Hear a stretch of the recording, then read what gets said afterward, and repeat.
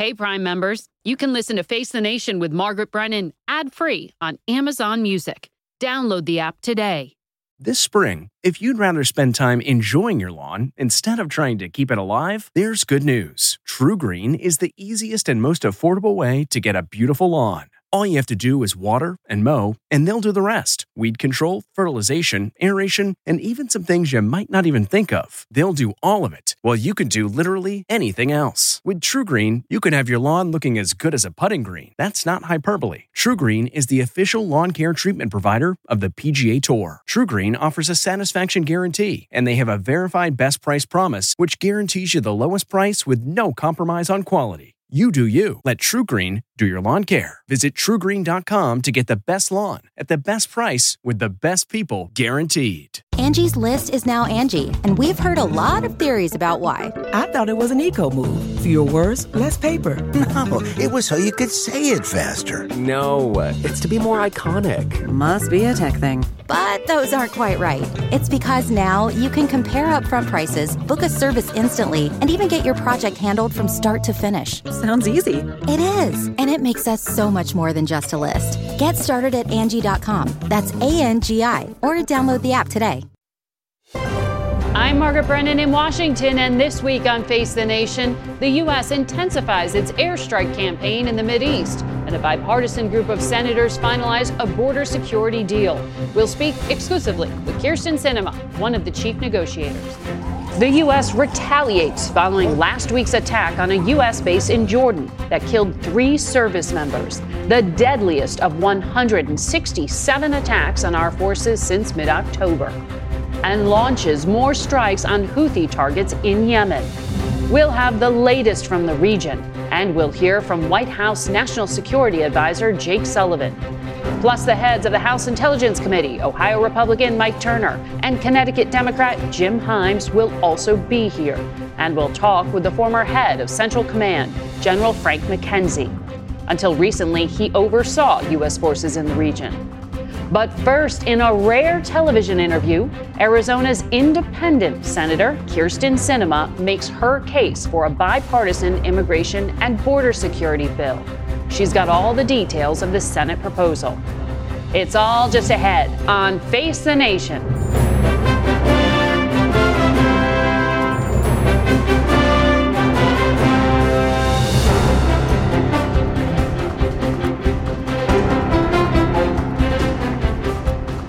Good morning and welcome to Face the Nation. We've got a lot to get to with the escalating tensions in the Mideast, but we begin with another challenge facing this country: how to secure the nation's borders and improve our broken immigration system. There is near universal recognition among Americans that the current immigration process is broken, and Congress has struggled for years to come up with a solution that will gain enough support to become law. The House has passed a bill that is a non-starter in the Senate, and we spoke with Speaker Mike Johnson about that earlier this year. But a bipartisan group of senators is expected to unveil their proposal later today. That bill would allow the president to shut down asylum processing during spikes in illegal crossings. It also gives the Department of Homeland Security the ability to expedite deportations. The proposal limits access to asylum and requires cases to be reviewed within 6 months. Right now, there is no time limit, and many cases languish for years before they're processed. Joining us now from Scottsdale is one of the chief negotiators of that deal, Arizona Independent Senator Kyrsten Sinema. And Senator, we want to note this is your first official appearance on a Sunday show, and we thank you for being with us today. Well, good morning, Margaret. It's great to be with you. So you are one of the very few people who know the intricate details of this deal, since the text is still not public. But to execute this plan, are you going to need more than the $14 billion that President Biden has asked Congress for? Well, you know, that's really a question for the heads of our Appropriations Committee, who are in the final stages of putting this bill together this afternoon. My job was to lead the negotiations for the border policy changes that we so desperately need. And that's why I've worked with Senator Lankford and Senator Murphy over the last 4 months to create workable policy that makes dramatic but needed changes to both our asylum system and border policy. You will need likely more personnel or funding to execute this, but in going to the specifics, you have said publicly you are ending catch and release. That's that practice of detaining migrants and then releasing them with a promise of a future court date. How will your plan work?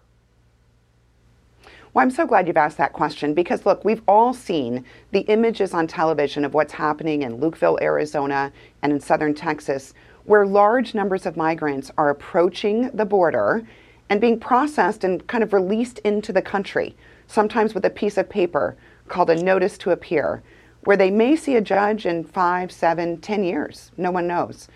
Our law changes that and ends the practice of catch and release.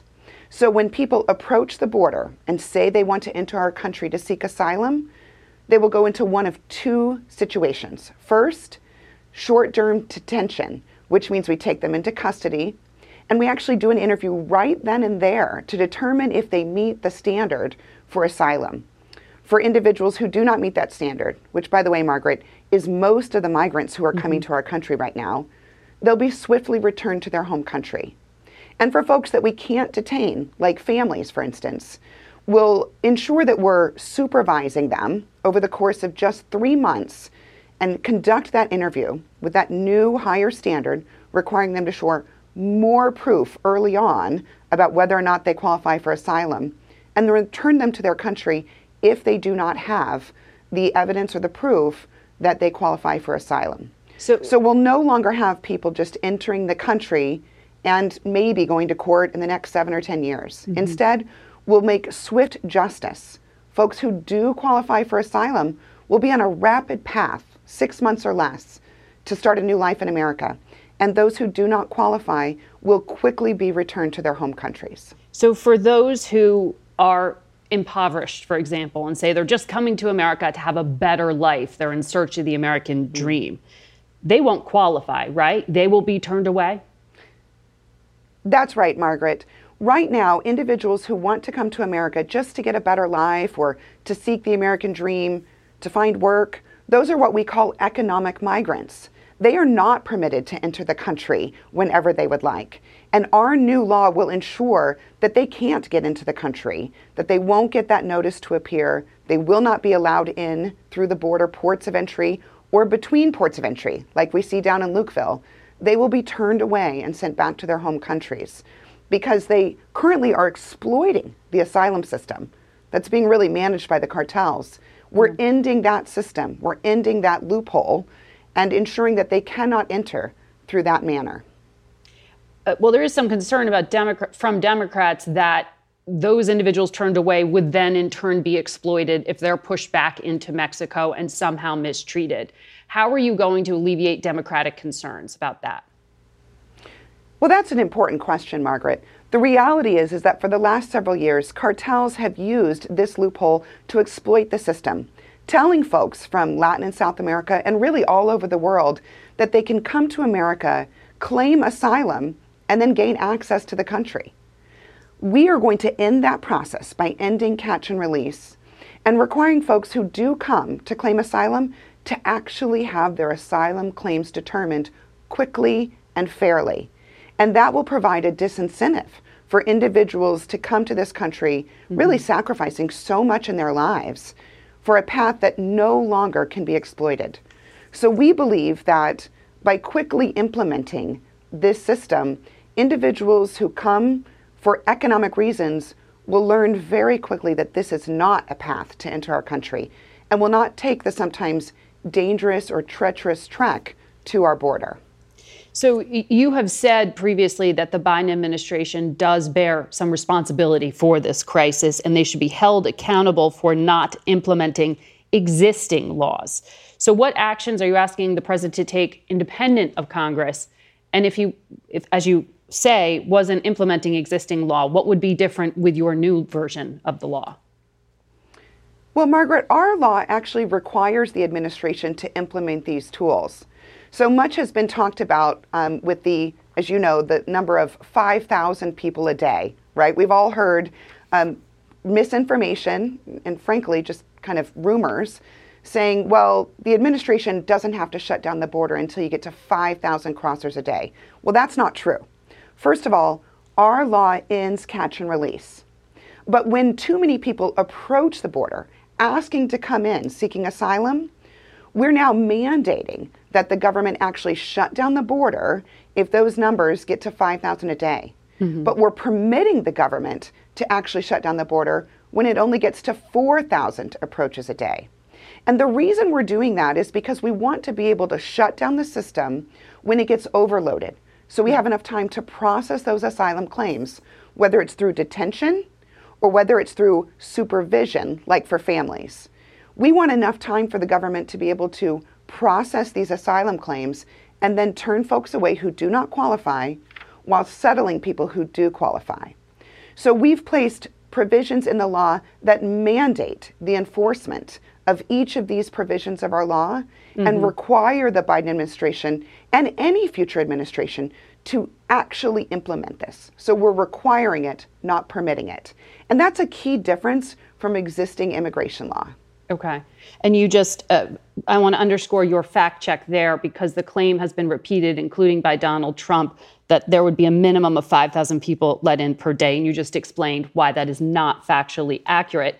But it has also been echoed by the Speaker of the House, Mike Johnson. I know you have said you have a line of communication open with him. He said on another network this morning, individual senators call, give me tips, and offered things that are going on in the room. But he says he was left out of this entire process. Has he assured you that he's going to put this bill on the floor? You know, I don't know what Speaker Johnson will do when this bill gets out of the Senate. But what I do know is that for 5 months, my Republican colleagues have demanded, and I think rightfully so, that we address this border crisis as part of a national security package. I agree. The crisis on our border is a national security threat. And this week, the Senate will begin to take action on a large national security package that includes a realistic, pragmatic, and the strongest solution to our border crisis in my lifetime. Now, as you know, Margaret, I was born and raised near the border here in Arizona. And so more than anyone, I know how important this is to securing our national security. So I feel confident that when our bill passes through the Senate and gets to the House, members of the House, including Speaker Johnson, will have had ample opportunity to read, understand the bill, and ask questions and watch our debate in the Senate. And then they get to make a choice. Do you want to secure the border? Do you believe Mike Johnson can be persuaded? In other words, I hear you saying he hasn't told you no. You know, I think everyone has an opportunity to be persuaded. And by persuaded, Margaret, I simply mean read the legislation, understand how it works. These are powerful new tools that allow any administration, this one and future administrations, to actually gain control of the border. By changing the asylum system so that cartels can no longer exploit it, and by giving a powerful new tool to the government that requires them to shut down the border during times of high traffic, when too many people are asking to come into the country to seek asylum, we are giving tools to this administration and future administrations to actually gain control of the border. This is an incredibly powerful tool. And I believe that when folks have the opportunity to read the legislation and hear from groups like Border Patrol agents, ICE agents throughout the country, they will see how important this tool is for our administration to have. The reality is, Margaret, that while the current administration does bear responsibility for mishandling the border, we have to give new legal tools to the administration and hold them accountable to implement them by March? In order to stop this crisis. I'm sorry? What's the timeline? By March? Because Senator Graham said this isn't going to happen quickly. You know, I don't control the timeline. That's a question for the leadership in the Senate. What I do have the ability to control is what I've done over the last 4 months, which is work in good faith with Senators Lankford and Senators Murphy to craft a real solution to the border. The first one in my lifetime. And that's what I'll be focused on, is making sure that colleagues in both the House and the Senate understand what this law will do and see the difference it will make for our border security. When we last spoke back in May, you told me that immigration was one of the most important issues for you, potentially in a second term. You have until April to decide whether to run for re-election. You would need about 42,000 signatures to qualify for that three-way race. Have you decided? What's holding you back if you haven't? Well, I understand you have to ask that question, Margaret, but I think folks across Arizona and the country know that when I decide I'm going to work on something that's important for our state and for our nation, I stay focused on it. And I think that the endless questions about politics and elections are really exhausting. And it's what makes Americans really hate politics. So what I've committed to my constituents is to stay laser focused on the policy, on actually solving real problems. And that's what I've shown that I do in the work that I do in the United States Senate.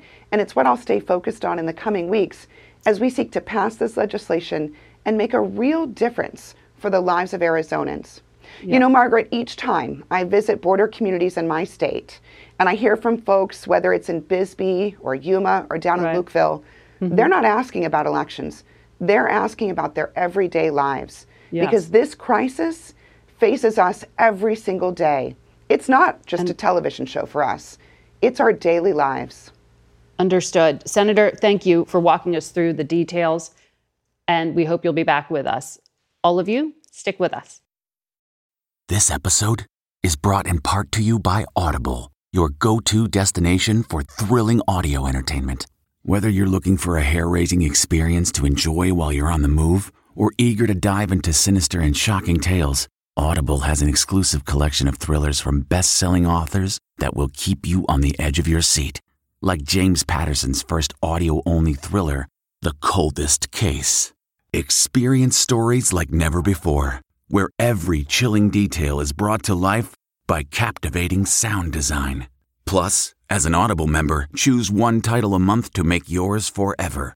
And now, new members can try Audible free for 30 days. Just visit audible.com/WonderyPod or text WonderyPod to 500-500. That's audible.com/WonderyPod or text WonderyPod to 500-500. Achieving a gorgeous grin from home isn't a total mystery with Bite Clear aligners. Just don't be surprised if all of your sleuthing friends start asking, "What's your secret?" Begin by ordering your at-home impression kit today for only $14.95.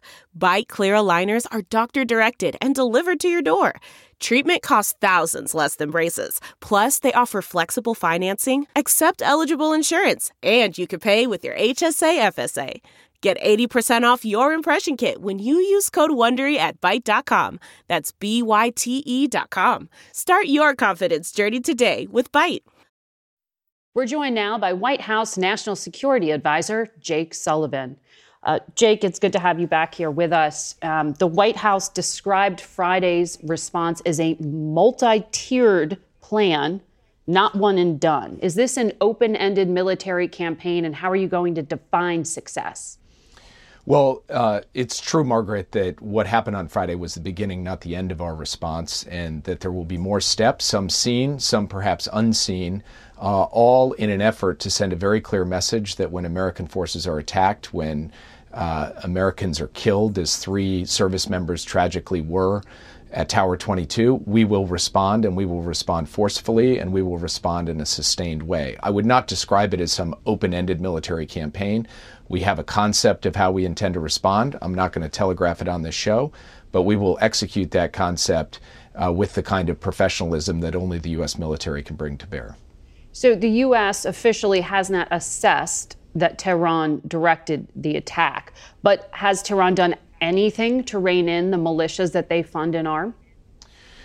Well, we know that Iran is behind these militia groups. They train them, they fund them, they arm them, as your question suggests, and they do have influence with them. And I can't sit here today and tell you that Tehran has shifted its policy.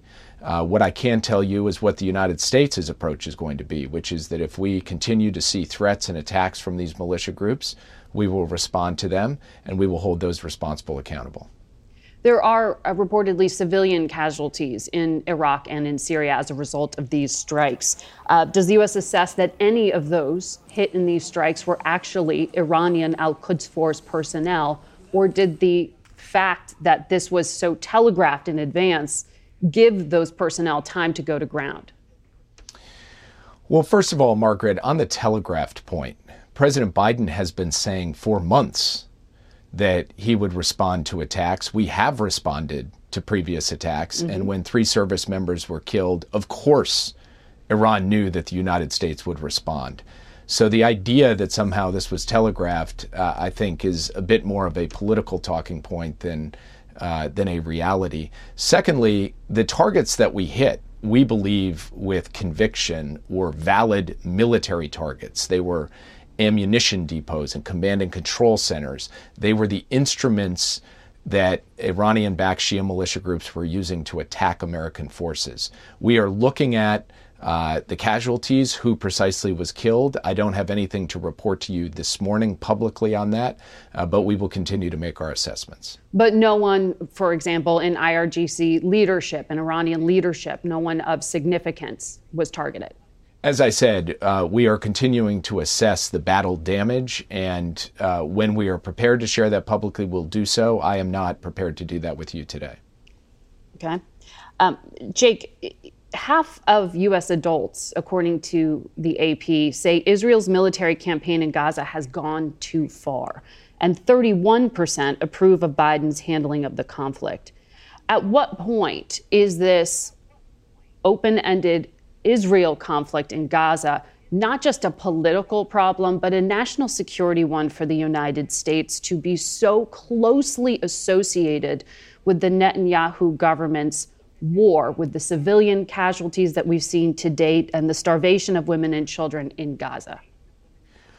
Well, first, Margaret, I'm glad you put the question in those terms because, we don't design our policy towards Israel or Gaza or the Middle East based on politics. We do it based on the national security interests of the United States. And we've been clear from the beginning that we believe that Israel has a right to respond to the horrific attacks of October 7th and to deal with the threat that Hamas continues to pose to Israel as it asserts that it wants to conduct another October 7th and then another one until Israel no longer exists. But we've been equally clear that we have to look out for and respond to the immense and terrible suffering of the Palestinian people.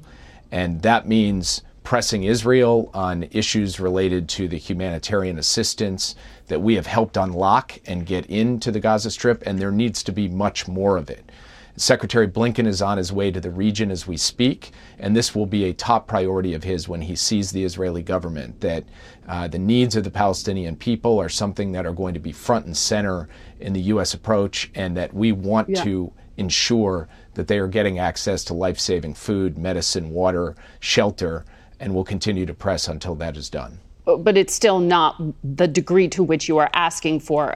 Today, Prime Minister Netanyahu said Israel will not agree to a deal that is related to the release of terrorists. His national security minister, Ben-Gvir, gave an interview to the Wall Street Journal saying he'd oppose any deal with Hamas that would end the war or free Palestinian prisoners, and said Donald Trump would be better for Israel than Joe Biden. Does Benjamin Netanyahu have control of his government? And are these right-wing ministers risking blowing up a hostage deal that the United States is trying to put together? Look, I'm going to let the Israeli government and Israeli politicians speak for themselves. They certainly have no trouble doing so, as you just related. We're only going to speak for ourselves. And from our perspective, a hostage deal that brings out the hostages, including the American hostages, that gets a sustained pause in hostilities so that life-saving assistance can more easily get to the Palestinian people. This is in the national security interest of the United States, and we're going to press for it relentlessly, as the president has done, including recently in calls with the leaders of Egypt and Qatar, the two countries that are central brokers in this effort. So it is a paramount priority for us. The Israeli government can answer whether it's a paramount priority for them, and depending on that answer, they'll also have to answer to the Israeli people. Well, do I understand you saying there then that Israel's government has not signed off fully on the proposal that the U.S. is backing? I know Qatar has said they're waiting on Hamas. No, you haven't. You didn't hear me correctly. Israel has, in fact, put forward a proposal. And as Qatar has indicated publicly, the ball is in Hamas's court at this time. Okay. Because this minister was threatening politically the prime minister in regard to a hostage deal and saying he would vote against it. Well, right. There seems to be obviously an ongoing debate spilling out in public within the Israeli government. And again, I'm not going to speak to that debate. They have to decide for themselves, and they'll have to work through their own political system. And do you stand by your statement you made on this show previously that Palestinians in Gaza have a right to return to their homes? That's also an issue of conflict right now. I do stand by my statement. It's not Jake Sullivan's statement. That's a statement of administration policy. Secretary Blinken has laid it out now in full. We do not want to see a circumstance in which Israel occupies Gaza or where there is an effort to permanently displace Palestinians from their homes. Jake Sullivan, thank you for your time this morning. Welcome back to Face the Nation. We turn now to our Holly Williams in Erbil for more on the escalating conflict in the Mideast. The U.S. says the strikes on Yemen last night targeted Houthi missile systems and launchers, as well as weapons storage and radars used by the group. A spokesman for the Houthis, who are supported by Iran, said the strikes will not deter them. The group says its assault on commercial and naval ships in the Red Sea, which started in November, is an expression of solidarity with Palestinians under bombardment in Gaza. The strikes in Yemen come just one day after the U.S. says it hit 85 targets here in Iraq and in neighboring Syria that are used by Iranian forces and militia groups backed by Iran. There's been an uptick in those militia groups targeting the U.S. military in this region since the Israel-Hamas war began, with around 170 attacks using rockets and drones. The U.S. strikes reportedly killed around 40 people, including both fighters and civilians, and were retaliation for the deaths of 3 American soldiers in a drone attack a week ago at a military outpost in Jordan. There are around 2,500 U.S. troops based here in Iraq and around 900 over the border in Syria. Iran called America's response a, quote, strategic mistake. But the question now is whether the militia groups it backs will ratchet things up even further. When we interviewed Iran's foreign minister, Hossein Amir Abdollahian, in November, he claimed the militia groups in Iraq and Syria make their own independent calculations and decisions. There have long been fears that the Israel-Hamas war could widen into a regional conflict, likely involving Iran's proxies. Ironically, just a few years ago, the US and the Iran-backed militia groups were essentially on the same side in a different conflict, the war against ISIS. Now, the US appears to be trying to carefully calibrate its response. On the one hand, it doesn't want a further escalation of violence here in the Middle East. But on the other, it doesn't want to risk emboldening its enemies. That's Holly Williams in Erbil. We turn now to the leaders of the House Intelligence Committee, Republican Mike Turner, who's in Dayton, Ohio this morning, and Democrat Jim Himes, who's in Stamford, Connecticut. Welcome to you both. Thanks. Thank you for having us. Chair Turner, the Speaker of the House criticized the Biden administration for public hand-wringing, excessive signaling ahead of these strikes, saying that it undercuts the U.S. ability to put a stop to the attacks. Do you accept the explanation that you heard from Jake Sullivan, the National Security Advisor? Right. So, Margaret, I think that they have confusion among their goals and objectives. They keep shifting as to what they're trying to achieve with the attacks and really what their policy is with respect to response. You know, that Secretary Austin, Secretary of Defense, said that when Americans are attacked, we will respond. However, that's not true. They've tolerated over 160 of these attacks. They've been carrying out strikes these against attacks, some of them. In minor areas, nothing to actually counter what is occurring here. And that's the issue. But you also heard with Jake Sullivan, then he said when there are attacks or deaths of American service members, we will respond. He was coupling it to both, which is what they've done here. But this is the problem, Margaret. They keep saying that they want to retaliate But then they say it's about deterrence. Then they say it's about diminishing capabilities. Those are all different goals and objectives, and they're not doing any of those. We all know that this is just about Iran. These are all franchises of Iran. And the administration has no policy with respect to Iran, how to diminish their capability, diminish these attacks, and diminish their nefarious activities in the Middle East. Congressman Himes, how do you respond to that? And I know you have said that you hoped these strikes would cause significant pain to the Iranian Revolutionary Guard Corps. Jake Sullivan says they still don't know if they were able to take out any personnel from the IRGC. Yeah. Look, Margaret, I respectfully disagree with Chairman Turner. What needs to happen here is exceedingly clear. There are two things that must happen. Number one, we must make it very clear to the Iranian and to the Iranian-backed militias that attacks on U.S. Troops, on U.S. assets, will be enormously expensive. And I think we are in the process of doing that. And number two, the other objective, of course, is we don't want to go to war with Iran. That, by the way, is an objective that Iran shares. They don't want to go to war with us. So there is a certain amount of ambiguity in this. And what you do is you listen to what the other side's red lines are. The Iranians, I think, would regard, for example, an attack on their territory, certainly the killing of civilians inside Iran, as a red line that they would then be forced to react to. The chairman was just not right when he said that they hadn't responded, the administration hadn't responded to the many, many attacks, the 160 attacks. Those attacks were proportional. The Iranians, in a dark way, got lucky in their ability in Tower 22 to take out 3 Americans. That obviously requires a much more dramatic response than the earlier attacks in which we didn't suffer casualties. And that, of course, is what their militias in Syria and Iraq have experienced over the course of the last 24 hours and will continue to experience, I think, for the next couple of days. Mm-hmm.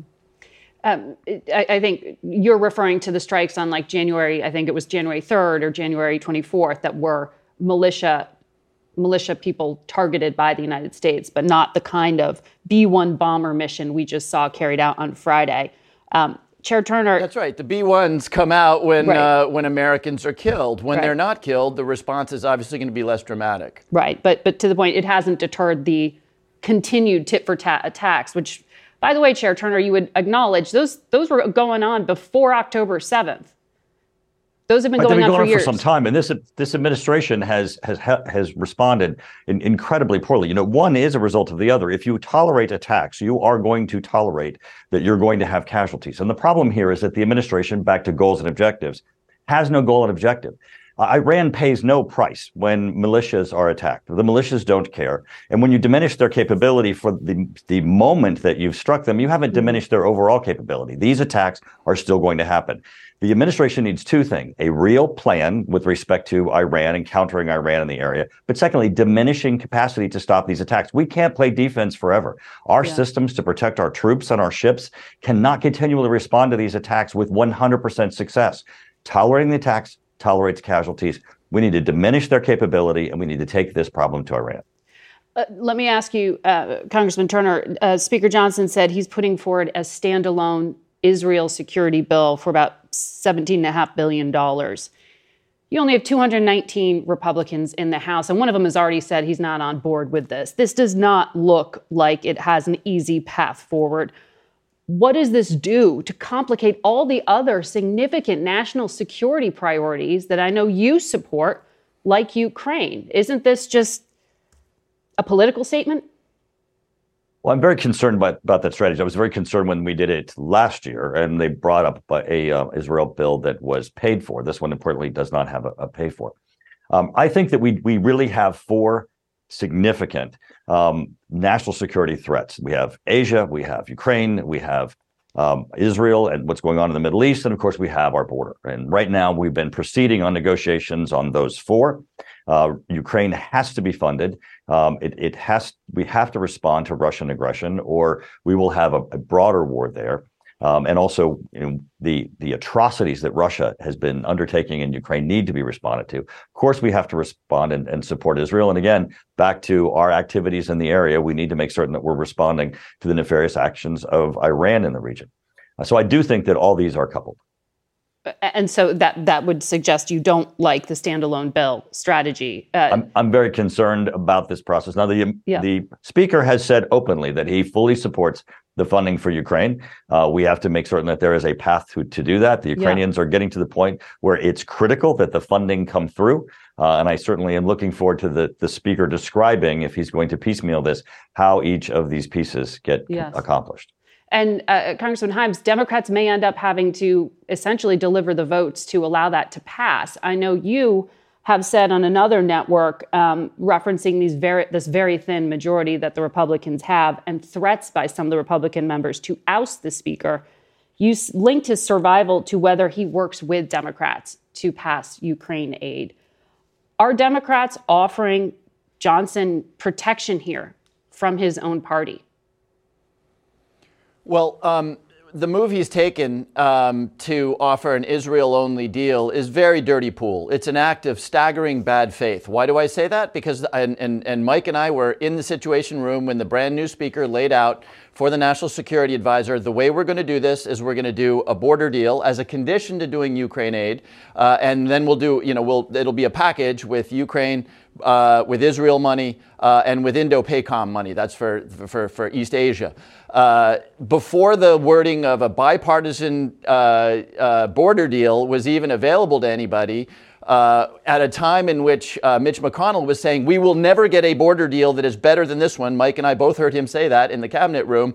The speaker said it's dead on arrival. It will not happen. So I don't have quite Mike's optimism here. I think what's happening here is that the speaker is taking a move to get Israel aid done, which we all support, most of us support, I shouldn't say all, but that will allow him to ultimately not do a border deal, because there are Republicans, Mike Turner not amongst them, who would rather that problem be an issue in November and that it not be solved. And there are roughly 50%, we know this from the votes, of Republicans who oppose Ukraine aid. So as much as it is important for us to provide aid to Israel, this is the first step in getting aid to Israel at the expense of any aid to Ukraine and at the expense of a generational opportunity to actually get a border immigration deal done. So your offer essentially to protect Speaker Johnson from a motion to vacate is off the table. Well, no, step back to that question. First of all, I didn't offer to protect the speaker. I made the point in the cabinet room that we were all agreeing on the importance of Ukraine aid and the importance of a good border deal. The president said he will shut down the border. He will do a big deal. So the challenge becomes, how do we position the two congressional leaders who matter in the House, Hakeem Jeffries and Speaker Johnson, who I pointed out was in a very precarious position. Yes. How do we position them to get to yes? And the reality is that with a whatever two-vote majority, anything that gets done in the House of Representatives, anything, will get done with some Democratic help. So how do we tee up the position to move forward in a bipartisan way? And here's the challenge for the speaker: any bipartisan activity, certainly activity that requires a lot of Democrats, puts him in great peril. And of course, he thinks about that. Right. Chair Turner, you called the border the most significant present national security threat in previous interviews. I know you haven't seen the text, but you just heard Senator Sinema lay out in great detail what she has helped put together. Did you like what you heard?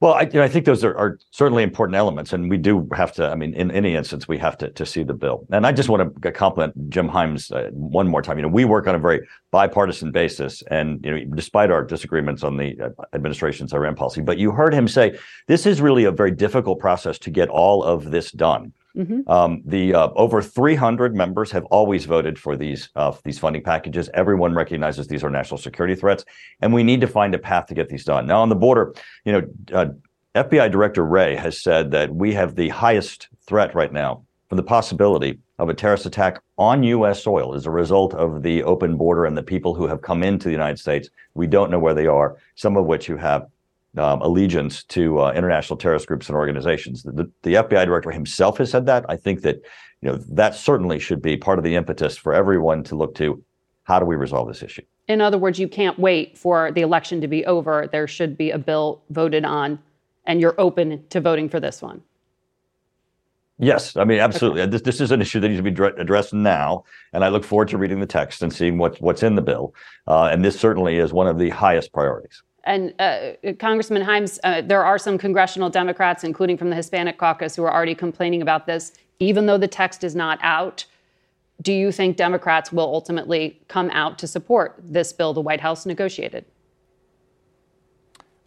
I do, Margaret, and you're exactly right. And I've heard, we have a general sense of what's in the bill. And yes, there is dramatic concern in the, let's call it the progressive wing of the Democratic Party.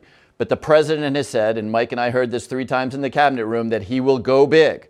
It is clear on a bipartisan basis. If you have eyes, you understand that we have a crisis at the southern border and it needs to be fixed. And so the challenge here is, and I go back to what I told you previously, how do we put the two leaders in a position to do a very hard thing? Because immigration border deals are very hard. There's a reason we haven't done one in 40 or 50 years. They're very, very hard. And again, I'm not looking necessarily to protect Mike Johnson, but Mike Johnson is a very precariously situated Speaker of the House. And so the question is, how do we get instincts like Mike Turner's to prevail in the Republican Party? And how do we get enough Democratic votes on the left to make sure that we take advantage of this truly generational opportunity? Again, don't listen to me about this. Mitch McConnell in the cabinet room said, if we had Donald Trump as president, a Republican Senate, and a Republican House, we would not get this deal. So my hope is that the two parties can come together to get it done. Well, we will see. And gentlemen, we appreciate you speaking in this bipartisan fashion and joining us both today. We'll be right back. That's not just the sound of that first sip of Morning Joe. It's the sound of someone shopping for a car on Carvana from the comfort of home. That's a good blend. It's time to take it easy, like answering some easy questions to get pre-qualified for a car in minutes. Talk about starting the morning right. Just like customizing your terms so your car fits your budget. Visit Carvana.com or download the app to experience car shopping the way it should be. Convenient, comfortable. Ah. Man, that sunset is gorgeous. Grill, patio, sunset. Hard to get better than that. Unless you're browsing Carvana's inventory while you soak it all in. Oh, burger time. So sit back, get comfortable. Carvana's got thousands of cars under $20,000 just waiting for you. I could stay here forever. Carvana, where car buying meets comfort, meets convenience. Download the app or visit Carvana.com today. For some analysis on the situation in the Middle East, we turn now to the former head of U.S. Central Command, General Frank McKenzie. He was in charge of U.S. forces in the Middle East for 3 years under the Trump and Biden administrations. Welcome back. Good to be here, Margaret. General, how would you assess the impact of the strikes so far, which you just heard National Security Advisor Sullivan say is just the beginning? I think that's pretty accurate. I don't think we know yet. I think it's going to require more work. And I think we do need to have an understanding of what we want as an end state. For me as the operational commander, back when I was in command, it would be that they cease attacks on our bases and operating positions in Iraq and Syria. That's a pretty clear end state. The problem is there's a lot of talk about Iran actually not giving the order for this specific attack. And there's some truth to that, because around 2020, Iran began to give blanket clearance to these groups to attack United States positions in Iraq and Syria. So they now operate under a sort of procedure where there's no mother may I. They have the opportunity to generate these attacks without directly going back to Iran. And while Iran is certainly ultimately complicit because they provide the weapons, they provide the training, they provide the funding, in some cases they probably provide some targeting assistance, it's hard sometimes to find that track back for a specific attack because of the way Iran has ingeniously designed their command and control process. Mm-hmm. That is important context on the question of whether they have control or not.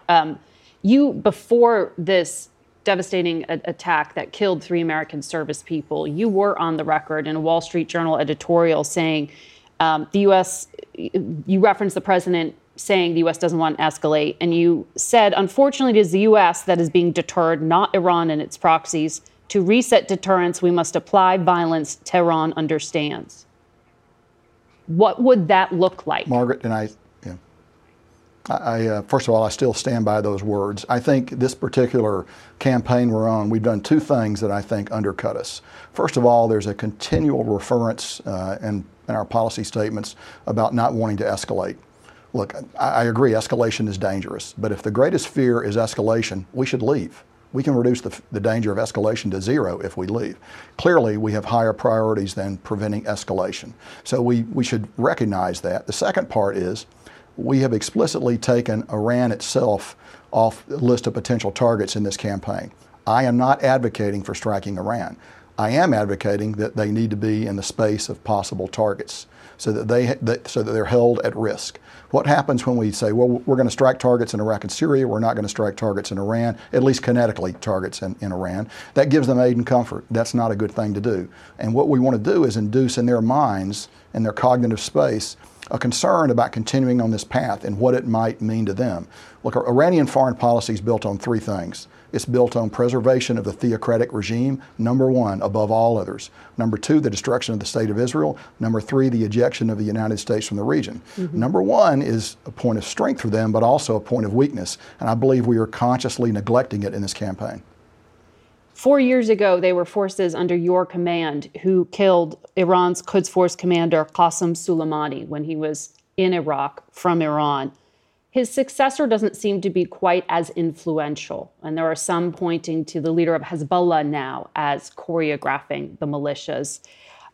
Is this the outcome you expected when the Trump administration decided to take Soleimani off the battlefield? Well, Margaret, it's important to understand we took Soleimani off the battlefield because we felt he was preparing an imminent attack on our embassy and other locations in the Middle East. So certainly there were long-term considerations, but he was a clear and present immediate danger, and we took steps to remove him from the battlefield because of that. Now, what's developed after that? You're right. The IRGC Quds Force has not been able to get into Iraq and bring people together as Soleimani was, because his successor is a much weaker military leader than Soleimani.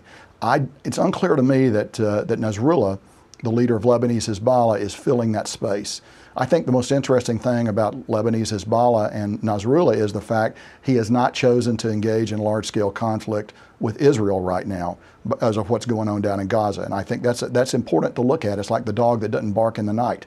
That can be important. He's instead chosen to hold back, to observe the situation, and I think that's an important thing that we should continue to take a look at, because they're the largest non-state military entity in the world with thousands of weapons that could cause great pain to Israel. On the other hand, Israel has vast resources they could apply against Lebanese Hezbollah should this war ensue. And I don't think LH wants that war. Now, they may be influencing events in Syria and Iraq. That's just not known to me at this time.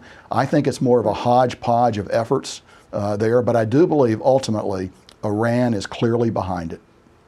U.S. intelligence estimates Israeli forces have killed about 20 to 30% of Hamas fighters since October. That is far short of destroying Hamas. How do you judge the level of success of Israel's campaign? It's very limited so far. I think they set themselves a goal of removing the political echelon and the military leadership echelon of Hamas when they went in. They have not been successful to date at doing either. And these campaigns are nonlinear, so they don't necessarily go from day to day. You could have a big breakthrough here, and things could change suddenly on the ground. But I think the larger issue, at least for me, looking at it, is you have to have a theory for what it's going to look like when it's over. What's going to happen in Gaza, and we've had some people that have talked about it earlier on the show today. And I think it's important to consider that. You need a vision of an end state when you begin a military campaign, because everything you do then subtracts or adds to your ability to get to that point. And I would argue that needs to be something like a two-state solution. You're going to need help from the Arab nations in the region to go in there and do something in Gaza. I think Israeli occupation would be the least desirable of all outcomes. General McKenzie, thank you for your expertise. We'll be back in a moment. Delve into the shadows of the mind with Sleeping Dogs, a gripping murder mystery starring Academy Award winner Russell Crowe. Now available on digital. Crowe portrays an ex-homicide detective unraveling a brutal murder he can't recall. Uncovering secrets from his past, he learns a chilling truth. It's best to let sleeping dogs lie. Visit sleepingdogsmovie.com/Wondery to watch Sleeping Dogs, now on digital. That's sleepingdogsmovie.com/Wondery. CarMax is putting peace of mind back in car shopping by putting you in the driver's seat to find a ride that's right for you. Because at CarMax, we believe you shouldn't just settle for a car. You should love your car. That's why every car we sell is CarMax certified quality, so you can be sure with upfront pricing that's the same for every customer. So don't settle. Find love at first drive and start shopping now at CarMax.com. CarMax, the way car buying should be. President Biden won the South Carolina primary yesterday with over 96% of the vote in the state that helped revive his campaign 4 years ago. That's it for us today. Thank you all for watching. Until next week. For Face the Nation, I'm Margaret Brennan. Today's guests were Arizona Senator Kyrsten Sinema, White House National Security Advisor Jake Sullivan, the leaders of the House Intel Committee, Republican Mike Turner, and Democrat Jim Himes, and former CENTCOM Commander General Frank McKenzie. The executive producer of Face the Nation is Mary Hager. This broadcast was directed by Shelley Schwartz. Face the Nation originates in CBS News in Washington. For more Face the Nation, we're online at facethenation.com, and you can follow Face the Nation and CBS Radio News on Twitter, Instagram, and Facebook. Face the Nation is also rebroadcast on our CBS News streaming network on Sundays at 1:30, 4, 10 p.m. Eastern, and again at 4 a.m. the next morning. And it's available through our apps, CBS News and Paramount Plus. If you like Face the Nation with Margaret Brennan, you can listen early and ad-free right now by joining Wondery Plus in the Wondery app or on Apple Podcasts. Prime members can listen ad-free on Amazon Music. Before you go, tell us about yourself by filling out a short survey at Wondery.com/survey. How powerful is Cox Internet? Powerful enough to let your band members in Vegas, Phoenix, and Rhode Island jam like you're all in the same garage.